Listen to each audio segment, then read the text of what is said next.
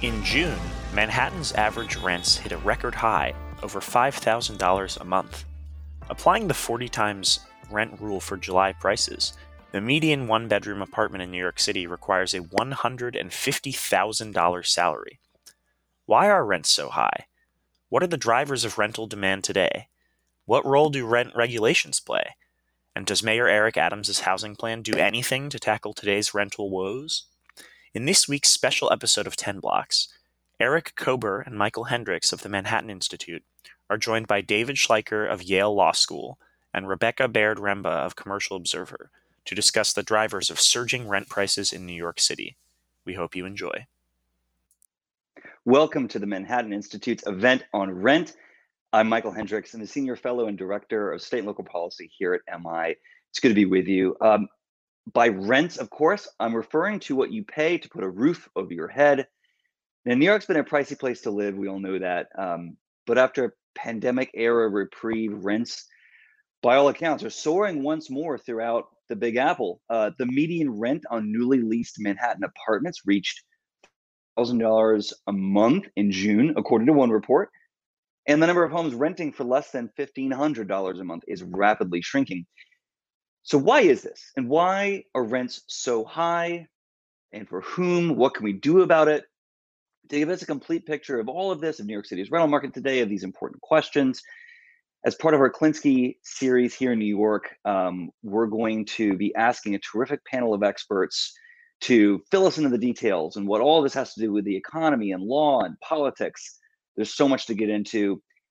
First up, Rebecca Baird-Remba, a reporter for the Commercial Observer. Rebecca has lived in New York City since moving for college. She got her start covering real estate for Brownstoner and worked at NYYIMBY before heading to the Commercial Observer. Next up, Eric Kober, Senior Fellow at the Manhattan Institute.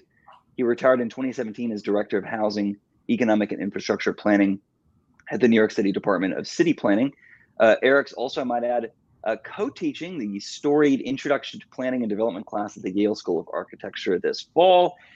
And speaking of Yale, last but not least, we have David Schleicher, professor of law at Yale Law School and an expert on land use, local government law, federalism, urban development, and much, much more. Also street grids. Definitely, if you run into him, talk to him about street grids. You should have a t-shirt saying that. Thank you so much for joining us. Really excited to dig in here. Rebecca, let's start with you. Give us a sense of how New York City's rental market is looking today. You wrote last month that while Manhattan rents are up, so too are rents even in the once affordable parts of Brooklyn and Queens. What are you seeing? So it's just an extremely tight rental market, and it's tighter than it was before the pandemic because you have all this pent-up demand of people who, are moving to the city for the first time, who maybe put it off during the height of the pandemic, and then you have all of these high-income people who left, maybe they went to the Hamptons, maybe they moved someplace else in the country, maybe they moved to Connecticut, whatever, they're coming back. And so you have this huge crunch, in housing that's driving up rents to these really unprecedented levels all over the city, even in places like Bushwick or more affordable other parts of Brooklyn and Queens and Upper Manhattan. And so it's hard there's just this level of anxiety layered over apartment hunting for everyone, particularly like middle income people, but even higher income people are sort of freaking out about finding any kind of apartment for a normal price in New York City, for sure. We'll get back to that sense of freak out and what different people at different levels of income are seeing. Eric, I want to get to you to give us the big picture. There was a headline in the New York Times, I think it was this weekend, explaining, quote, why the rent is so high.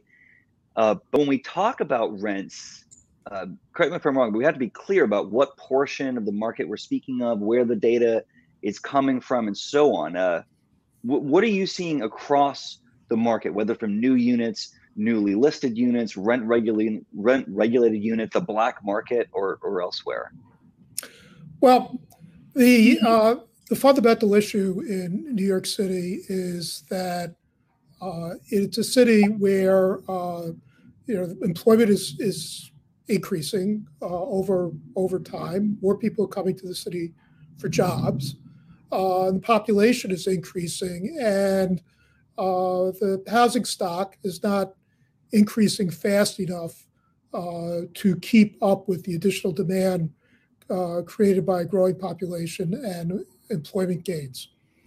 And the city and the state have really exacerbated that problem by making ill-considered policy choices. For example, the state legislature passed very strict rent controls in 2019. The objective of those rent controls is to enable people to stay in their apartments. And they do a very good job of that. What they didn't think about in the legislature in 2019 was, well, what are we going to do about people who are forming a household in New York City, leaving their parents' home and need a place to live, perhaps partnering with somebody? What are we going to do about people who are coming to the city to take a job? And there, the city has really failed. The city controls its zoning resolution. And during the Bloomberg administration, I was an official at the Department of City Planning during the Bloomberg administration. They did really two things. They did some very ambitious zoning changes in places like Hudson Yards and West Chelsea and Manhattan, Greenpoint, Williamsburg, and Brooklyn, and downtown Brooklyn. And they built on zoning changes that had passed in the previous administration, particularly in Long Island City. And so there were a few areas of the city that were zoned for tremendous growth and that grew tremendously in the last decade. And then the other thing the Bloomberg administration did, and it was really a political trade, and it seemed like the right thing to do at the time, is that it made the zoning more restrictive in a large swath surrounding the areas where rezonings had occurred that resulted in a great amount of development. But the situation that the city faces in the 20s, the 2020s, is that it has gotten most of the gain from the rezonings that took place during the Bloomberg administration. The de Blasio administration did not follow through with a further program of ambitious rezonings. Most of the rezonings that it did were in low-income neighborhoods and were very dependent on public subsidy. Therefore, the amount of housing that can be constructed is capped by the amount of public subsidy that's available. Late in the de Blasio administration, they rezoned two areas that were higher income, Soho, NoHo, and Gowanus, but we've not seen a big payoff yet from those areas. And the city goes into the 2020s with a sort of pumped up demand because of rent regulation, not enough supply because of restrictive zoning.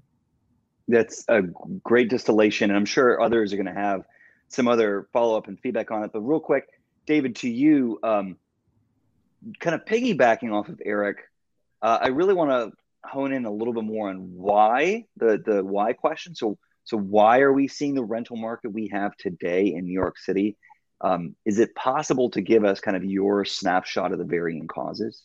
Yeah, sure. Thanks for having me. And this is great. I think you can, as with any market, think about demand side factors and supply side factors. And Eric started us on the supply side factors, but I think it's useful to start off with what's the short run things are almost all driven by changes in demand. The long run factors are almost all, the most important thing will be supply.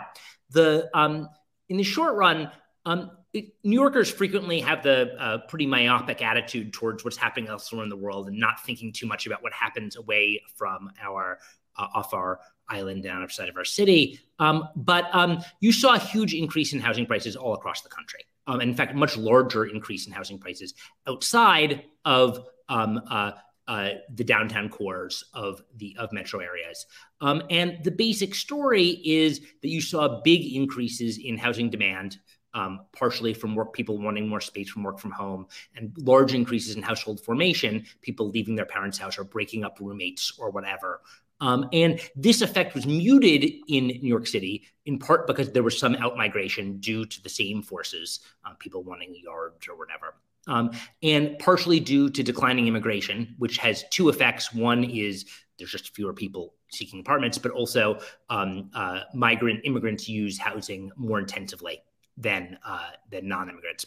And so you have fewer people per unit. And what we've seen in the last recent period, as Rebecca noted, is New York kind of catching up somewhat to national trends. It was going at a faster rate because it didn't see the increase before, but that you're seeing the kind of increases in household formation that are driving demand in the New York market the way that you see them driving demand elsewhere, that people are breaking up groups of roommates. If you need to Zoom occasionally, having 7 roommates in a ratty Flatiron apartment is not advisable.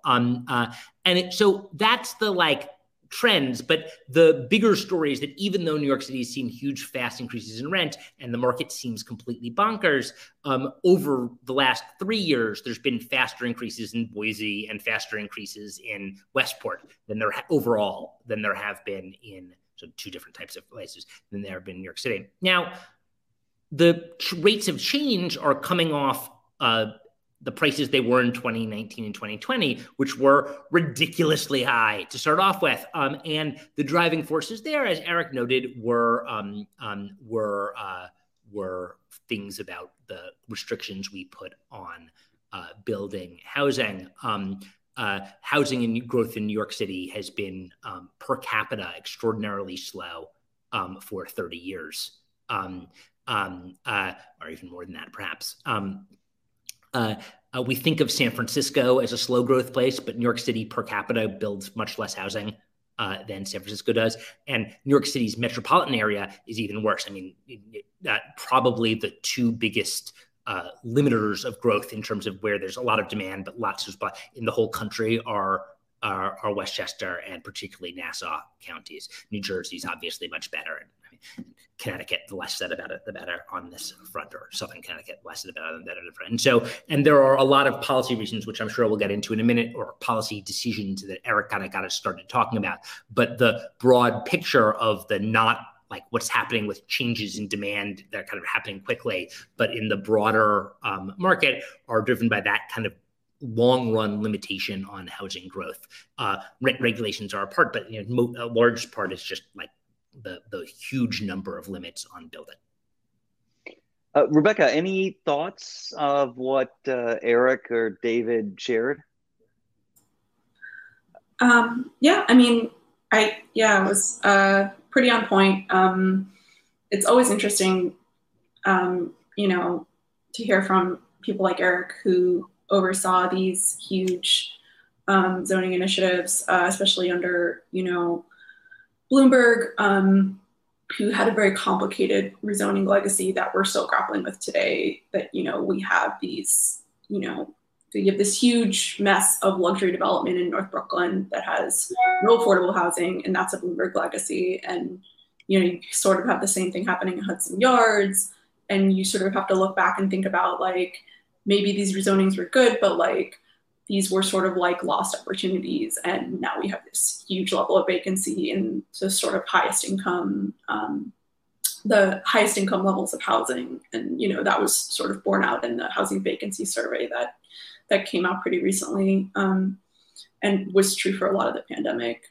So this question is do we need $7,000 2 bedrooms in Greenpoint? I don't know. So yeah, and that's sort of an issue that the Adams administration is still grappling with today. Yeah, and I think we'll get back to right, what types of units are coming on the market and for whom and how, and especially the kind of market-oriented product versus the capital A affordable housing product. There's a lot to get into there. But by the way, for all those who are watching now, please send in your questions, whatever platform you're watching us on. shoot us a question, and I'll just incorporate them as we go in the discussion. Rebecca, just sticking with you for a moment, one kind of question that I had is, I've seen folks wondering online, why is it that you can have one set of headlines over the past couple of years warning of crazy outmigration from New York during the pandemic? You sort of have that over here. And then another sort of set of headlines over here warning of crazy demand, sometimes for even pricey units. How do you, in writing about this very complicated market, square that circle? Yeah, I mean, it's ultimately, I think it's just simple, simple demand fluctuations with lots of people, especially higher income people, leaving at the height of the pandemic. Also, I mean, we also had a lot of lower income people who were either priced out or died, especially in 2020 and the early part of 2021. And so you had these two groups exiting the housing market at the height of the pandemic. And once higher income people started to come back and, New York City's job market started to rebound, you had both rich people returning from their country houses, their summer homes, whatever. And then you also had, younger people who were deciding to move to the city for the first time, who've been putting it off, or college students, that kind of thing, people getting their first job. So you sort of see this quick snapback in the rental market that happened over the course of like a year and a half or a year. And it sort of just had to do with the amount of inventory on the market in, early to mid 2021 versus early 2022. It was like, 100% drop. So... Eric, this kind of reminds. Oh yeah, David, go ahead. I also think that there's been a composition change to some extent. One is declining immigration. Immigrants use housing more intensively. They have larger household sizes on average than non-immigrants, and so the immigration decline you saw in during the pandemic resulted in housing being used less intensively, which can result in kind of a replacement by somewhat richer populations using housing less intensively, which you can see a population decline, but no fluctuating in housing, in overall housing demand. It's just like replacing, families of 6 with families of 2, that type of thing. And the second thing is that you have seen nationally an increase in housing formation, people demanding more space, which can reflect itself in increasing demand for apartments overall, but decreasing population or not increasing population. And this is something New York City's been seeing for a long time. So the population of the Upper East and Upper West Side have been falling or stagnant for a long time. And one factor that's driven that has been apartment combinations. So if you go in the apartment building I live in New York, like a lot of the apartments are combined 2 and 3 apartments. And that is richer people demanding more space, but leads to declining population. And as you see increasing with income inequality, which isn't increasing right now, but what was increasing for a while, you see things of that sort. Well, and Eric, I feel like this. Go ahead, Rebecca. Sorry, I apologize. I was just gonna say, and I mean, I have found this among a lot of sort of 60-something, 70-something retired New Yorkers. I know, from my cycling club, for example, these people who live in Stuyvesant Town, they live on the Upper West. They're empty nesters who live in these probably rent stabilized apartments, a lot of them, but they're large, right? So it's they're not giving up that housing. So, we're not seeing the kind of turnover in those more expensive markets that you would have been seeing maybe 30 years ago when those first people were first moving in. And I was just going to add, Eric, I feel like this is a vindication of something that you were saying back a couple of years ago, when there was this battle of a comedy club owner writing on LinkedIn about an obituary for New York City during the height of the pandemic, and then the comedian Jerry Seinfeld writing a response. As a comedy club owner and comedian, we're fighting on whether New York City was going to die. And I remember you saying Well, okay, if rents are going down, maybe this is an opportunity for kind of a new generation to come in, capture opportunity, get their chance to live in Greenwich Village or some kind of whatever their cool Agit experience was. And I seem to recall very recently there was a survey of like who's coming, who of young graduates of where they would want to move. And right at the top of the list was New York City. They wanted to be in New York City. And like, does that seem like a vindication that maybe young people were taking advantage of that kind of momentary pandemic-driven decline in rents to say, you know what, I'm going to live the New York City dream? Or should we kind of still be worried? Because I'm also seeing evidence of older millennials in this kind of era of peak household formation saying, maybe interested in kids or have kids, maybe it's time to eye the exits now. Was it a moment of vindication or something different? Well, it's a moment in which New York is doing sort of what it does or what it has done. Um, there was a period of time in which the in-migrants to New York City, people who were moving to New York City, were dominated by immigrants, and young college-educated adults became the largest group over time. And as immigration declined, and it began declining prior to the pandemic, and so there is obviously an attraction for young college-educated adults who find New York an exciting place to live. They find it a place to meet their mate, and that has increasingly been the case. Certainly the case in the decade before the pandemic, and so but those people, when they have children, as many of them do, often decide to move to some place where a house with a yard is more readily available and less expensive. And so we have this continual churning of the population.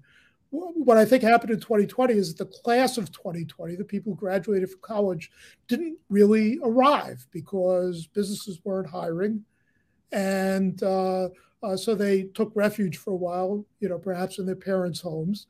But they came eventually in 2021, and the class of 2021 came as well, and the class of 22 now has come.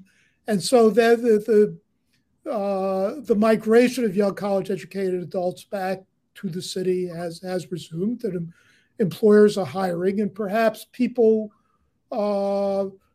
who can work from home all the time, if they're young college-educated adults, they like the idea of working from home from New York City because they view it as a great place to live.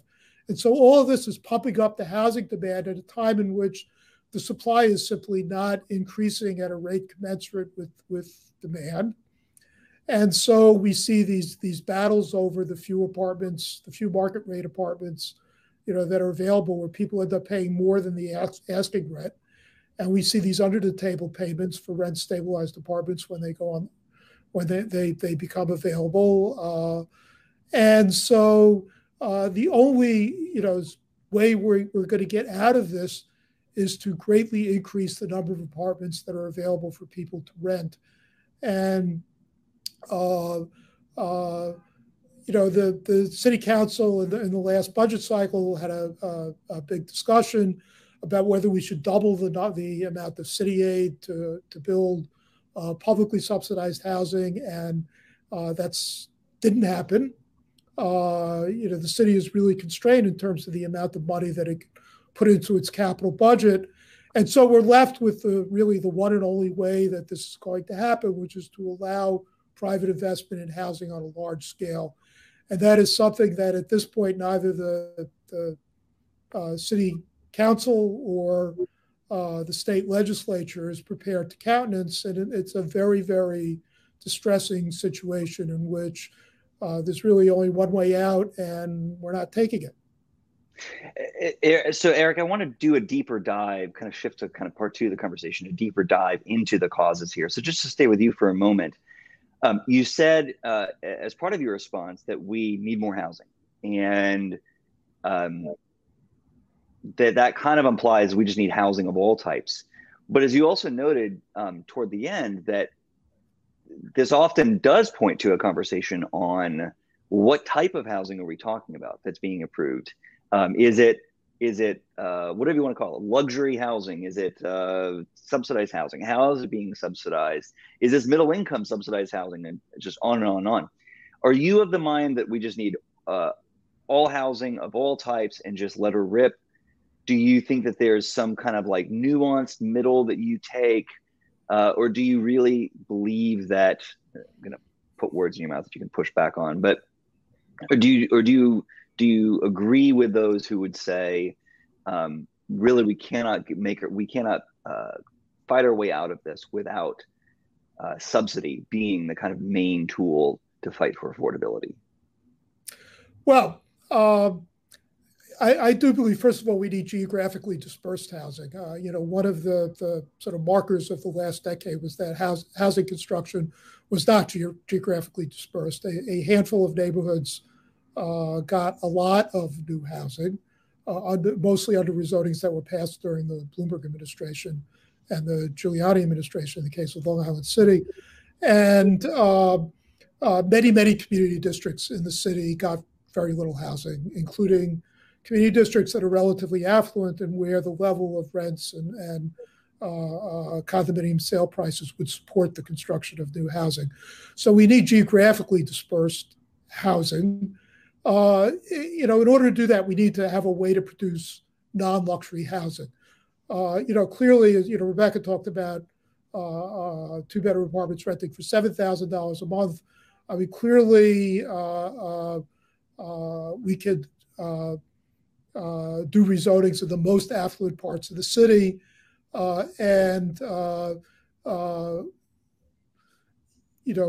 we could even cross-subsidize lower rent units with the rents as high as $7,000 a month. And that is essentially the policy that was adopted during the de Blasio administration, which was called mandatory inclusionary housing, which required that every new building cross-subsidize affordable housing.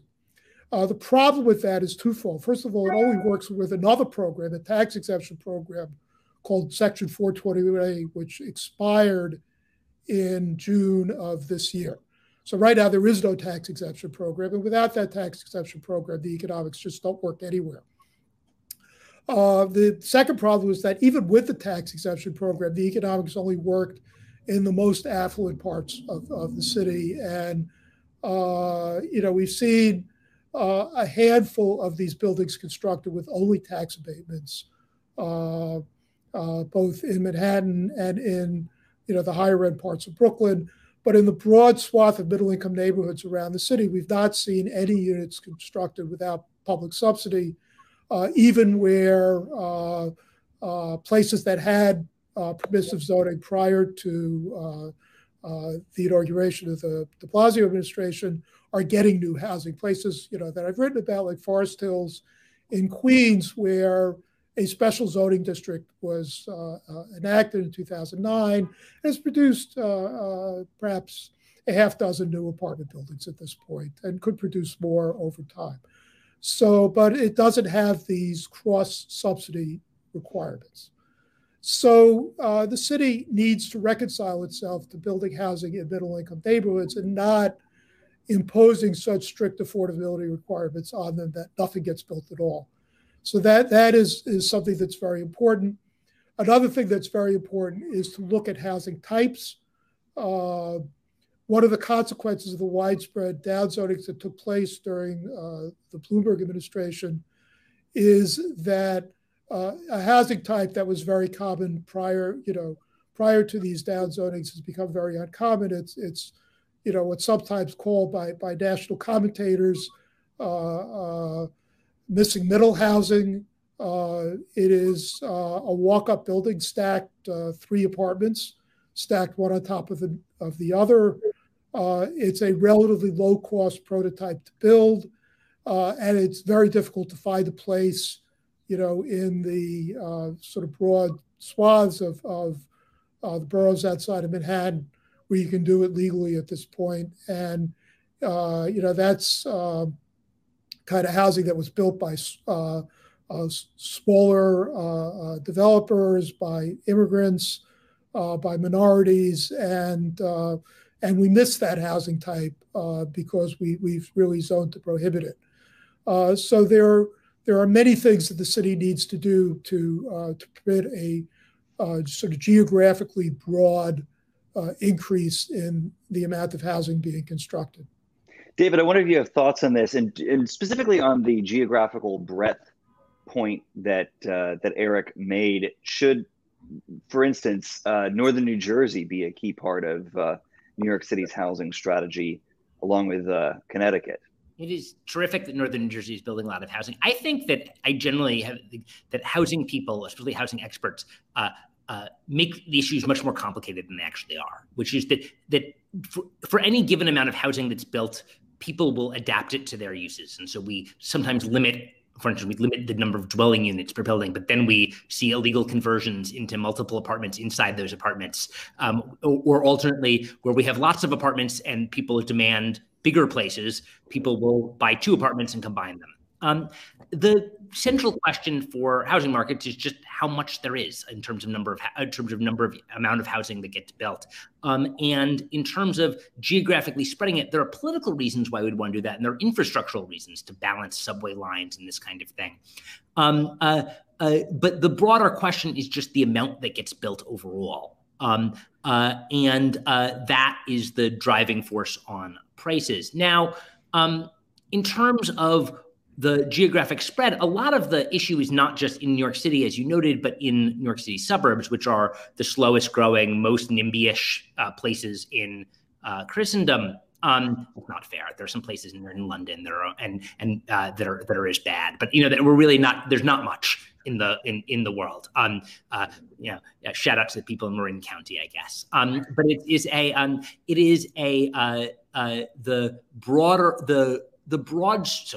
So I'll step back a little bit and provide some historical perspective.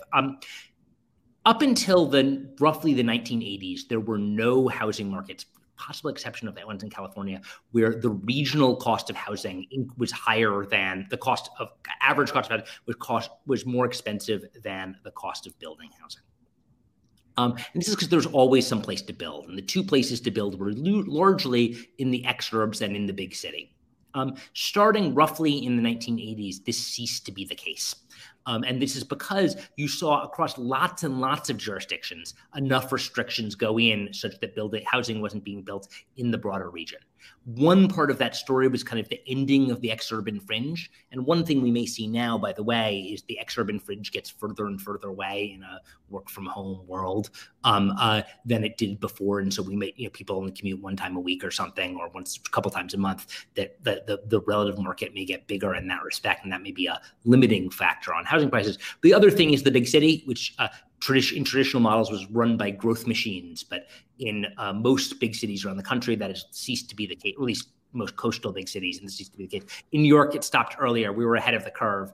We killed that golden goose in the 1960s.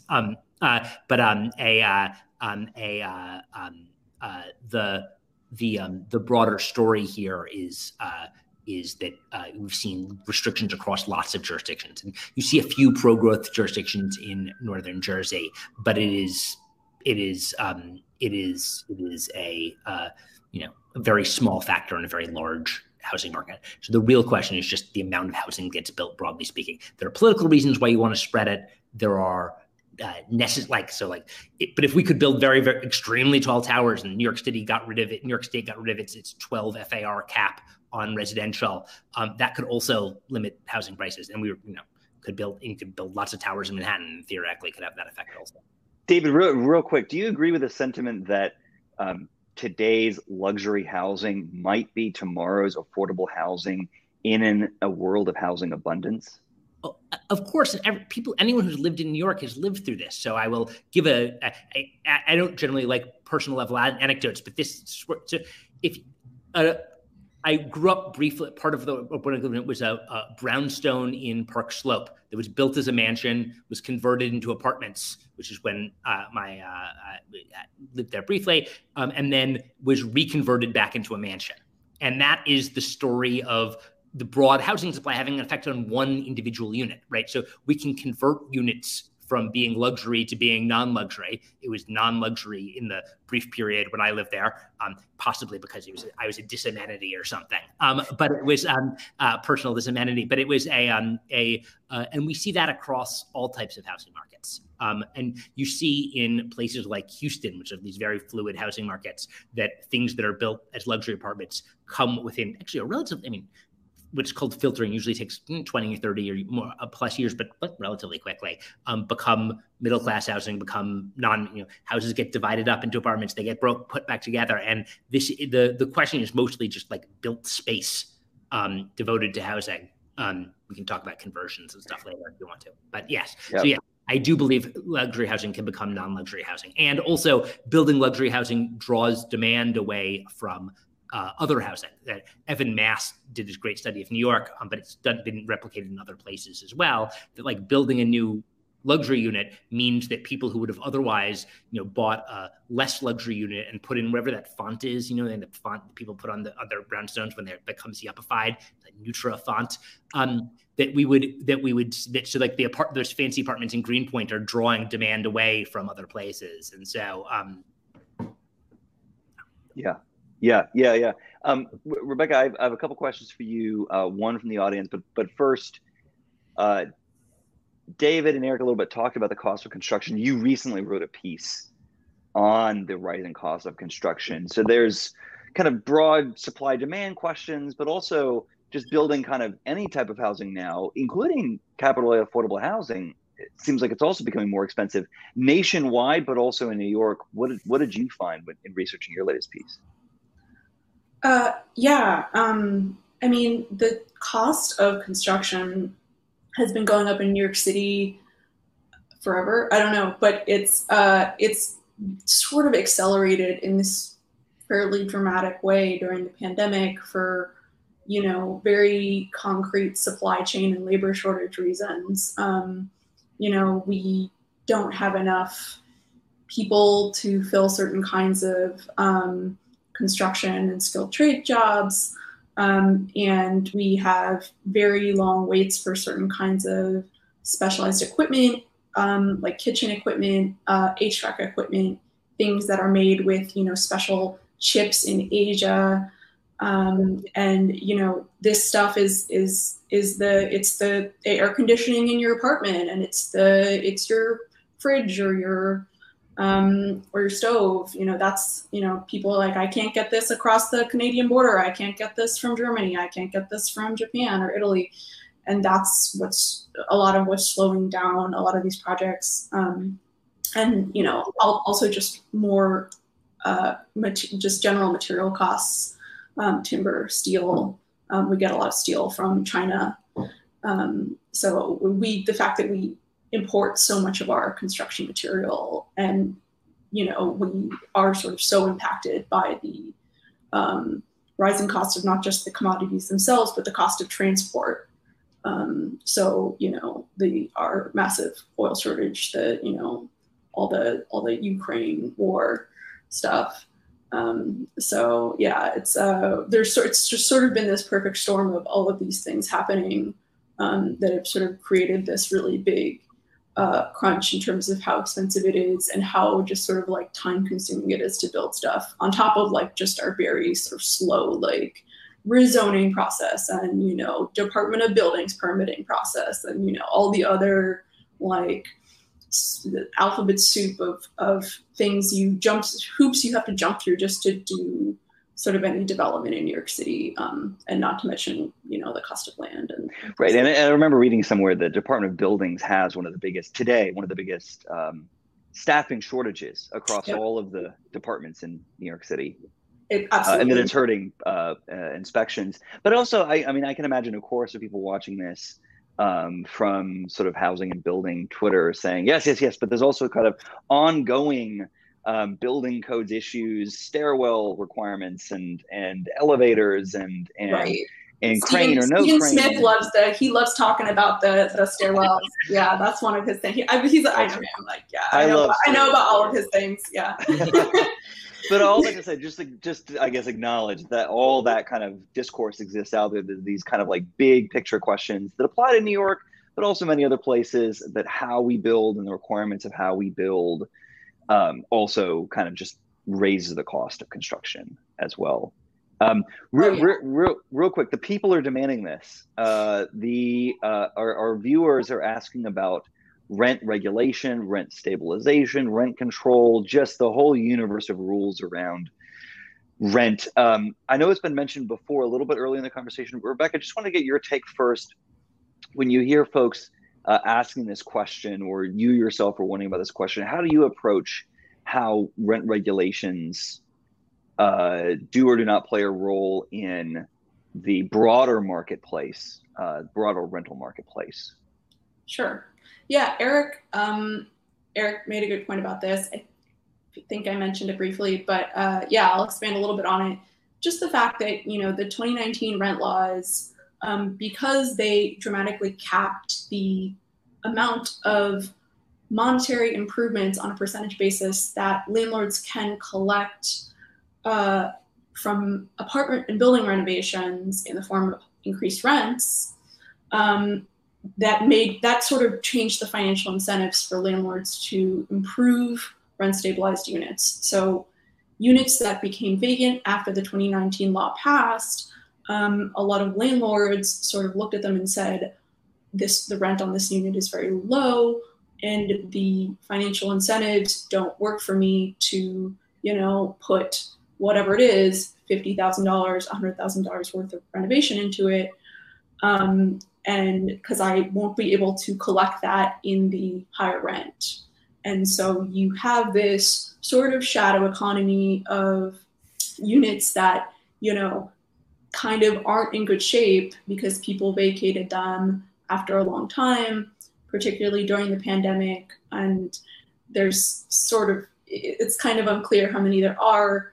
When I talk to Andrew Barakas at M&S, he'll say, I think it's definitely, there's several thousand of these rent stabilized and rent controlled units that, landlords don't want to fix up because it's the rent is so low and there's no way for them to recoup the cost of essentially a full gut renovation on this apartment. And so it's really tough. It's a really tough situation. And, when you talk to the landlord groups, like I talked to Jay Martin at CHIP, and he'll say, we need some kind of,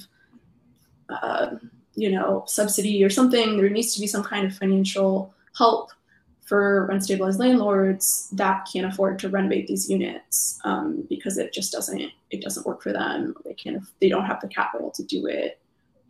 Especially in these sort of like middle income to lower income parts of New York City, the Bronx, Queens, Southern Eastern Brooklyn, where David, I know you've been following this too. I saw you smile. $1,500 units that have essentially disappeared from the market. Yeah. So there are a couple of things that when you want to think about the effect of rent controls on the broader housing supply. And so the first order thing, that kind of normal argument people make about rent control is that rent control anywhere is that it decreases incentives to build. In New York City, this, first of all, because it only applies to older buildings, absent the newly added things through mandatory inclusionary, and which are kind of a separate set of system of rent stabilization and rent controls. The effect there is you wouldn't see it as kind of a first order effect. The question is, will it be reimposed on new buildings? I think is a newly interesting question. It could be. And so maybe that, but the bigger thing is that we limit supply in so many other ways in New York City that the effect of rent control on supply is like belts and suspenders. That said, rent control has these indirect effects that Rebecca and Eric were talking about people taking units off the market due to it no longer being worth it to make them habitable. Because you can't increase the rents. And secondarily, it causes huge effects in misallocation. So richer people with rent stabilized apartments, in addition to transferring wealth from landlords to renters. The one thing I can add to, Rebecca and Eric will have much more to say on the market size effects than I will on this front. The one thing I'll say is that there are some, I think, newly interesting legal questions that have emerged about rent control following the Supreme Court's takings cases in the last year, and particularly with respect to one aspect of the rent control regulations, which are the limits on owner reoccupation. So the rules governing owner reoccupation suggest that an owner of someone who owns a building who wants to move into it themselves can only move into one unit they own and has to convince a judge that it is necessary. I forget the exact term is like necessary, legitimate, and necessary, something of that sort. This was made much stricter in the 2019 regulation that were part of the broader package that also limited the ability to increase rents for improvements and got rid of vacancy decontrol and luxury decontrol. This specific limit on the ability of owners to move back into their units is, I think, and not just me, but other experts think, is potentially legally suspect. It's not really being directly challenged by the litigation being brought by the Rent Stabilization Association. You'd have to like fail at this effort. You have to find a landlord who tried to move in and was rejected, and then have a case that's going to take a little while. But I think that this is pretty vulnerable following the Supreme Court's recent decisions, and could cause a big change in New York City rent regulation, because it would effectively allow for the condomization of all rent stabilized apartments in one way or another. I mean, maybe it sounds like you're aware of this, but the RSA case is being heard at the same time as a case from a landlord they're upset about their inability to reoccupy in Long Island City. And I think when it was heard by, I want to say the Court of Appeals, the judges were like very skeptical because the whole setup was like kind of weak, honestly. So it's like, I don't know if, is that really going to be the It's a great question. So under the old rent regulation, and the Second Circuit had a previous opinion that said that, like, the Supreme Court has said that rent controls are fine and have been fine since the 1920s. And the Second Circuit has pretty close precedent on it. If it's going to be reversed, it's going to be reversed by the Supreme Court itself and not by any other institution. And a lower court would never do this. Now, is it sure to win? No, but it's somewhat possible. I'd say it would. Whether the Supreme Court takes this case up, another case up, a case from somewhere else up, you never know. But again, I think that the universe of things the Supreme Court may do, people's minds have opened to the possibility of greater change coming from the Supreme Court than they might have thought previously. Across universes. And so yes, I think that the Second Circuit was extraordinarily skeptical. And the RSA's case is just like rent stabilization is a taking. Yep. And it's exactly like, this other Supreme Court case where the farm workers, the union organizers shouldn't have been allowed to go organize the grape farm workers in California, which I was like, come on. The thing about that case is I don't want to derail us too much. Is like there is language in that case that they're seizing on. Like the RSA's case is like very strangely set up, but they have very talented lawyers bringing the case, and they are seizing on things that the Supreme Court said. Now, will it be convincing? Does the Supreme Court care what it says when it's a great set of questions that are a little hard to know. But the court, they are seizing on language the court used, even though the situations are extremely disanalogous. The last thing I'll say about it is that like the RSA's case is, as you noted, like this like weird frontal attack. It's like doesn't feel strategic, which was a little strange. But I think that was largely driven by the fact that people were driven nuts by the 2019 law. Like it made people so crazy and so angry for some good reasons, that their litigation ended up being like a little like, I don't know, like all guns blazing kind of crazy. But all that to say, this is a space that we should be watching, and that there will be likely much more to come in the future. And certainly, and I want to turn the conversation to where we go from here at the city and state level.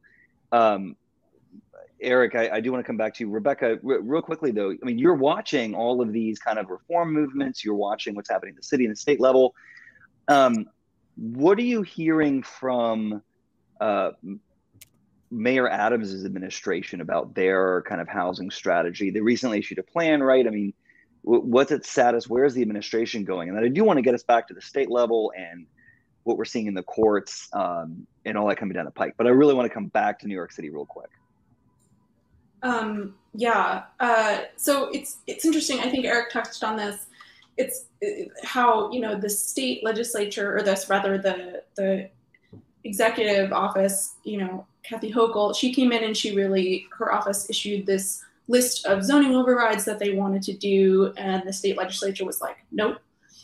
And so, now the state is looking at, creating this affordable housing commission to try and fix some of these big problems that impact what makes basically only New York City. So like 421A, property tax reform, which like our property tax system in New York City is like super inequitable.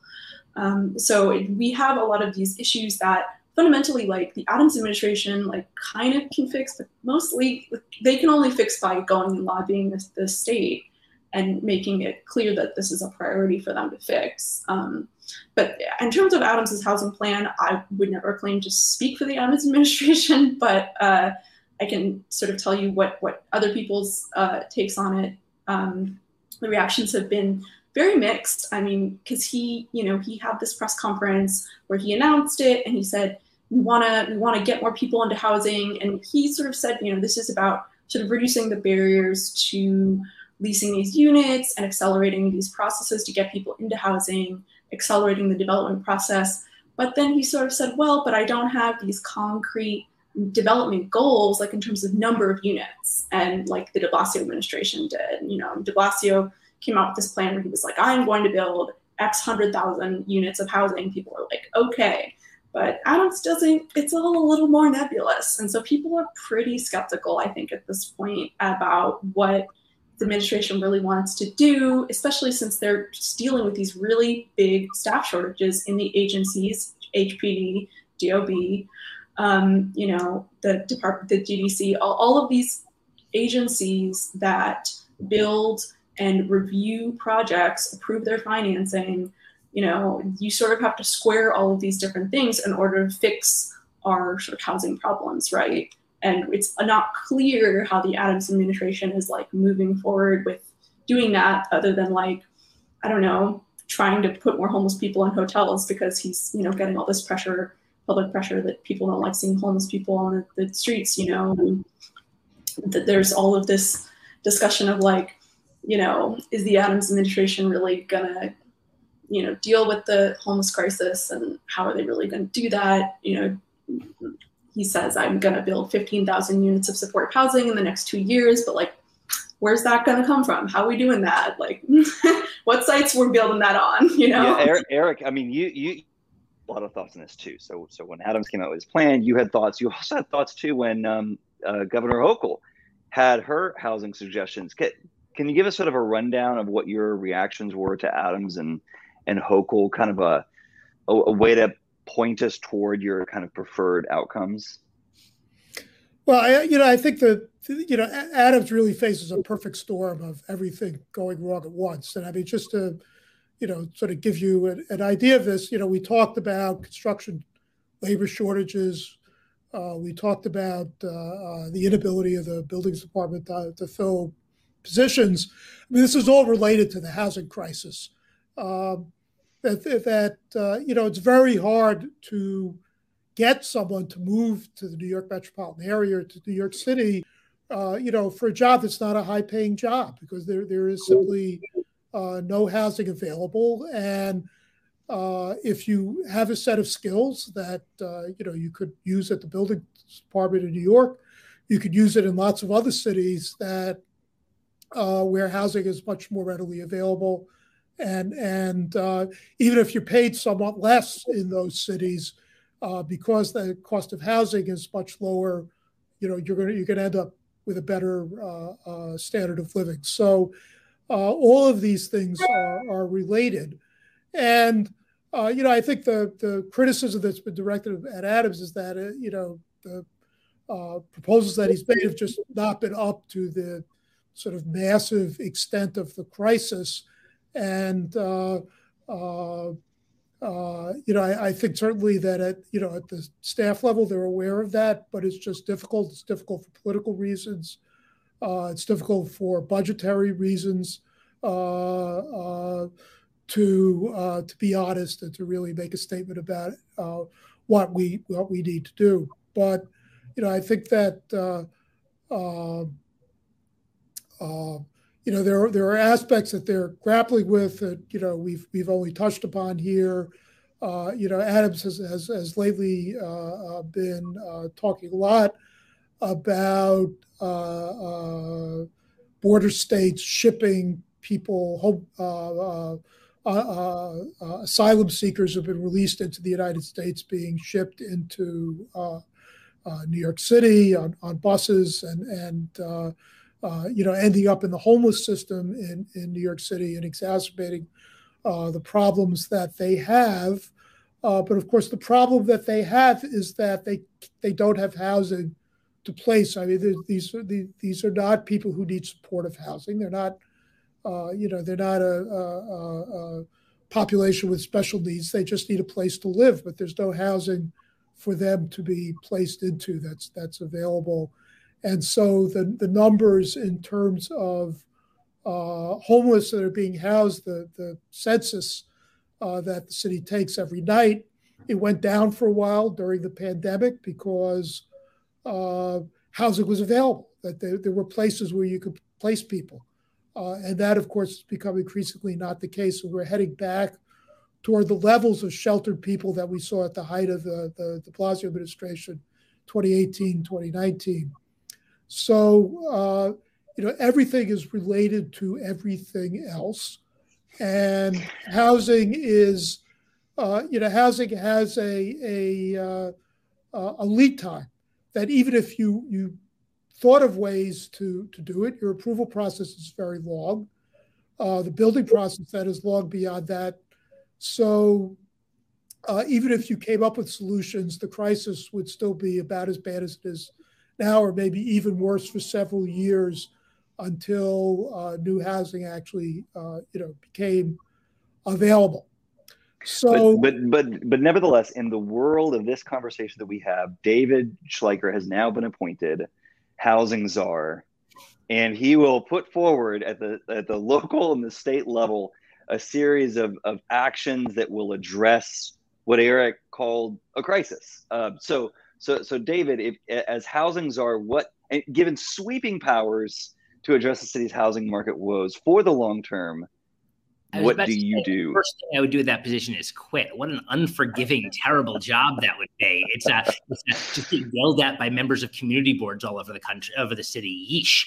I mean, here's the thing I'd say is that I think focusing on putting the solutions to this are actually, as a policy matter, not complicated at all.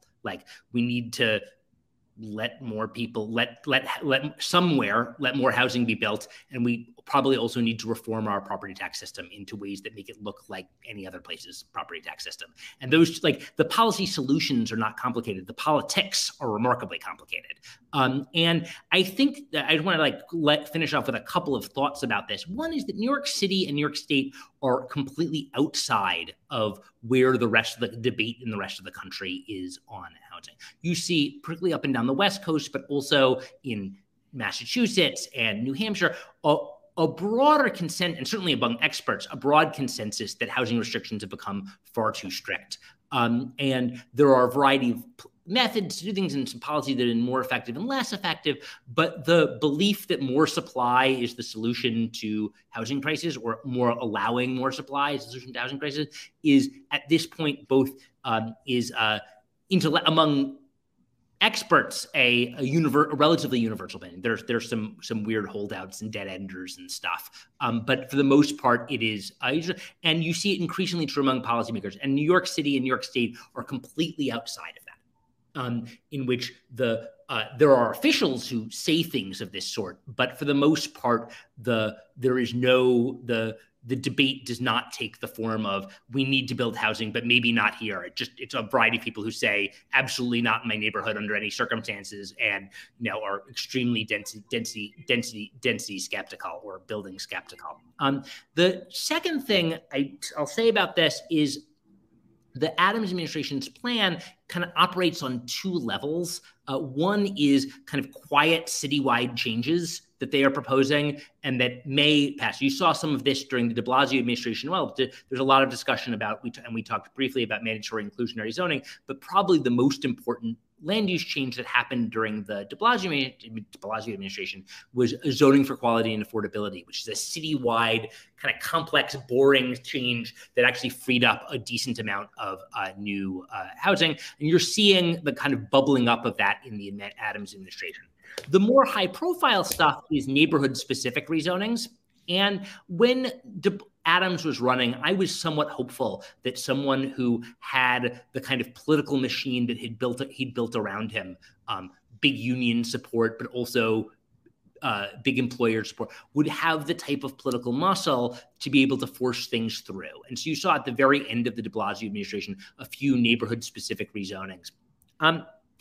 As it turned out, the Adams administration has not tried at all to do anything on this front. And we've seen the efforts we've seen. So we just saw a big, huge project, not go down, but almost go down in Queens, Central Harlem, all of these projects. And the question that faces the Adams administration is not what to say rhetorically, but do you have the stick to push things through when individual council people are doing what they do and trying to stop new projects? Do you have the political threat and power in order to do this? And the same thing is true, I think, for the Hochul administration in Albany. Says all the right things on housing, made a set of proposals, and as soon as there was even a slight bit of pushback from a completely no-hope gubernatorial challenger, folded like a house of cards. And so I think the question is, so if I were the housing czar, I would try to convince the people who are actually in charge, who are the politicians who lead these things, to actually try and to fight on this score. And maybe they'll be successful and maybe they won't. But I think it is important for a New York-centric crowd to remember or notice exactly what a weird outlier New York City and New York State are on this front. New York State is really the only state that is engaged in absolutely no land use reform of the high demand states in the whole country. And some states have done kind of gestural things like Connecticut, but at least they're doing something. New York State has done nothing. New York City is really an outlier in its rhetorical structure relative to other big cities. And so, I think that you can be hopeful about certain things about what you're seeing among the political beliefs of young people and other sorts. But New York City is really, really weird and really, really, really different from what you're seeing in the politics of other places. And go ahead. Just build on that, and I think that, one aspect of that are the politics of the state legislature and the city council. And, in other states, you have a reform caucus in the state legislature. You have people like Scott Wiener in California who have, and he's not the only one in the California legislature, people who have put together, in the case of California, it's really a cross-party coalition, which has managed to pass constructive legislation to sort of push towards a liberalized land use framework. There's really none of that going on in the New York State legislature, and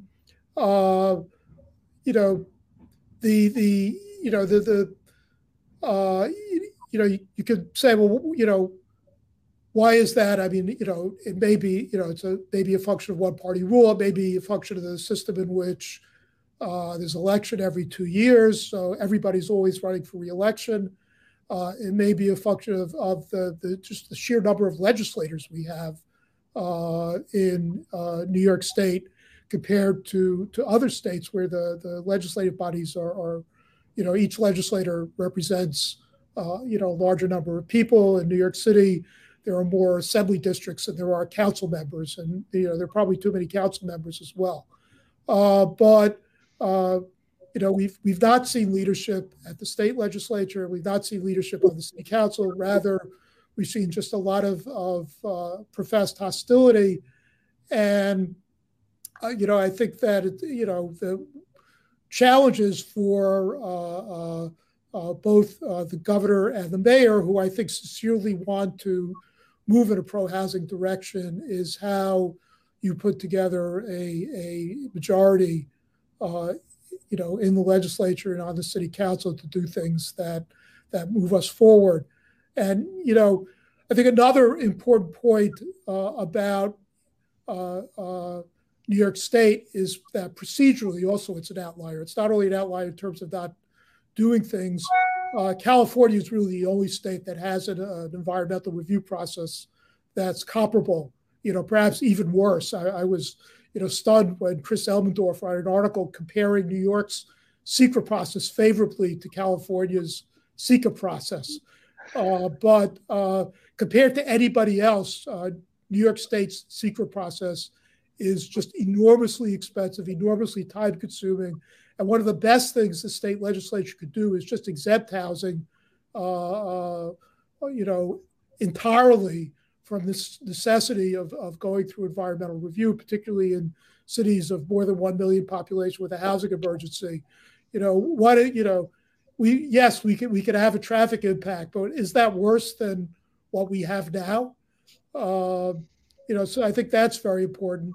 We need obviously some kind of tax reform at the state level also, to have not have 421A and not have property tax reform at the same time just puts us in a situation where rental housing becomes impossible to finance and construct. And, we can't really solve our housing crisis under those circumstances.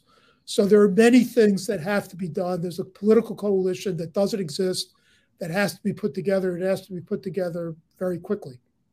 So we've heard the solutions, we've heard the political need, and the need for learning about comparative case studies of other jurisdictions that have reformed or are in the process of reforming, or at least have the groundwork laid for reform.